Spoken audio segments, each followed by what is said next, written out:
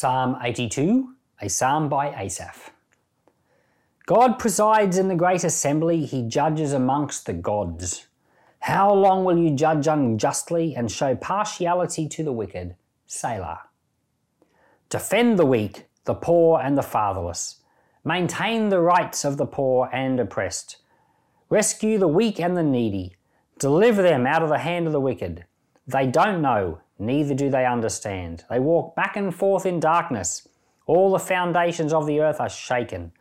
I said, you are gods. All of you are sons of the Most High.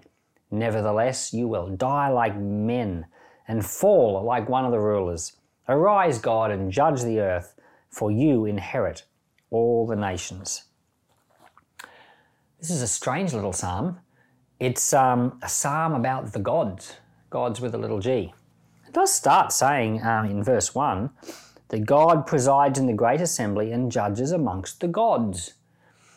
We know there's only one God, so what are these gods? Well, there's all these theories, of course. I think it's pretty clear in my mind what it is. But one of the theories is it's angels, you know. One of the theories is that it's people. One of the theories is that it's unjust judges in the land.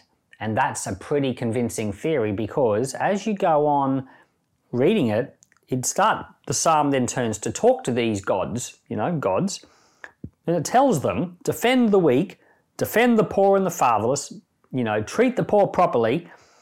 And then it goes on to say, you think you're gods, but you're going to die like men. So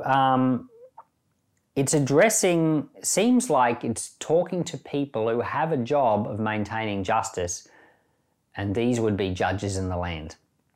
So that seems to be the gods. And when we get into the New Testament, believe it or not, Jesus quotes from this psalm.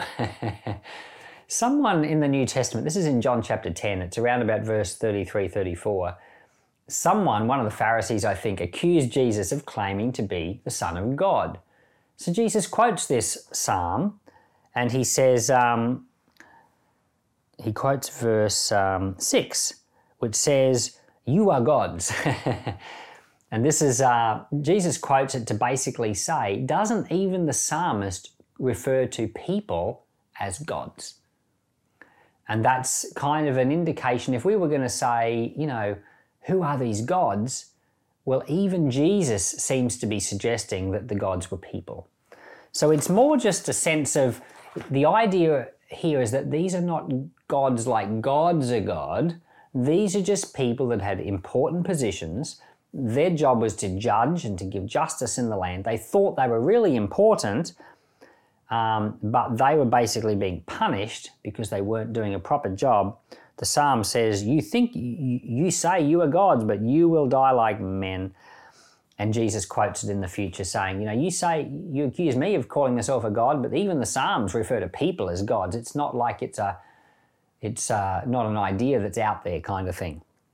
So that's the surface level meaning of this psalm. The surface level meaning of this psalm is that there were people who were unjust judges, and this psalm is a psalm of judgment against them for not being fair.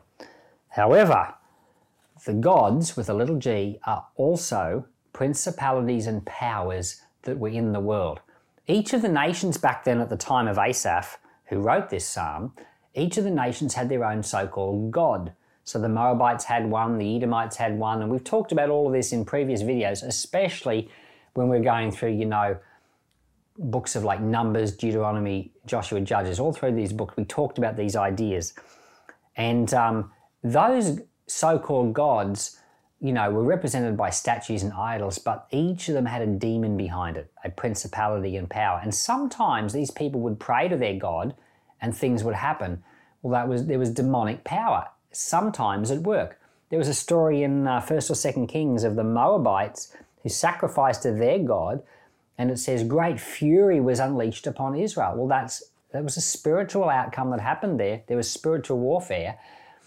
So, blood sacrifice, things happen spiritually, and there was demonic involvement. And so at another deeper level of meaning, it says in verse 1 that God presides in the great assembly. There's one judge. There's one God. He's the Lord, but he judges amongst the gods. So there are all these demonic principalities and powers and entities, and they think they've got control. They think they have a say. In verse 2, the Lord says to them, "How long will you be unjust?" And all the principalities were very unjust.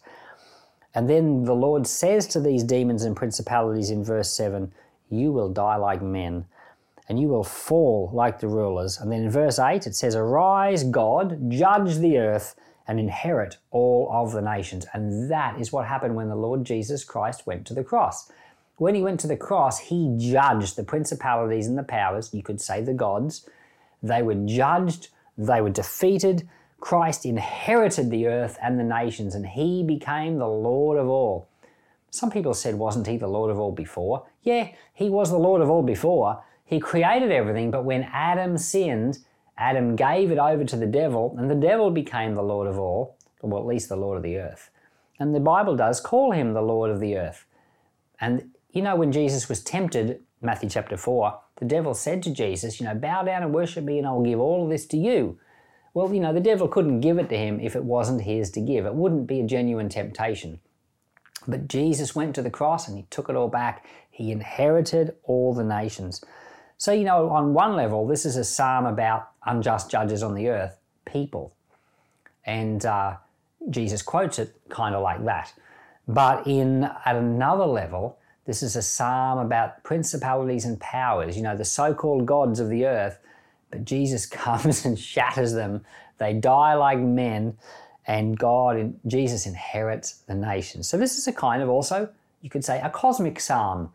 It's a psalm about the heavens and the earth. It's an incredible little psalm.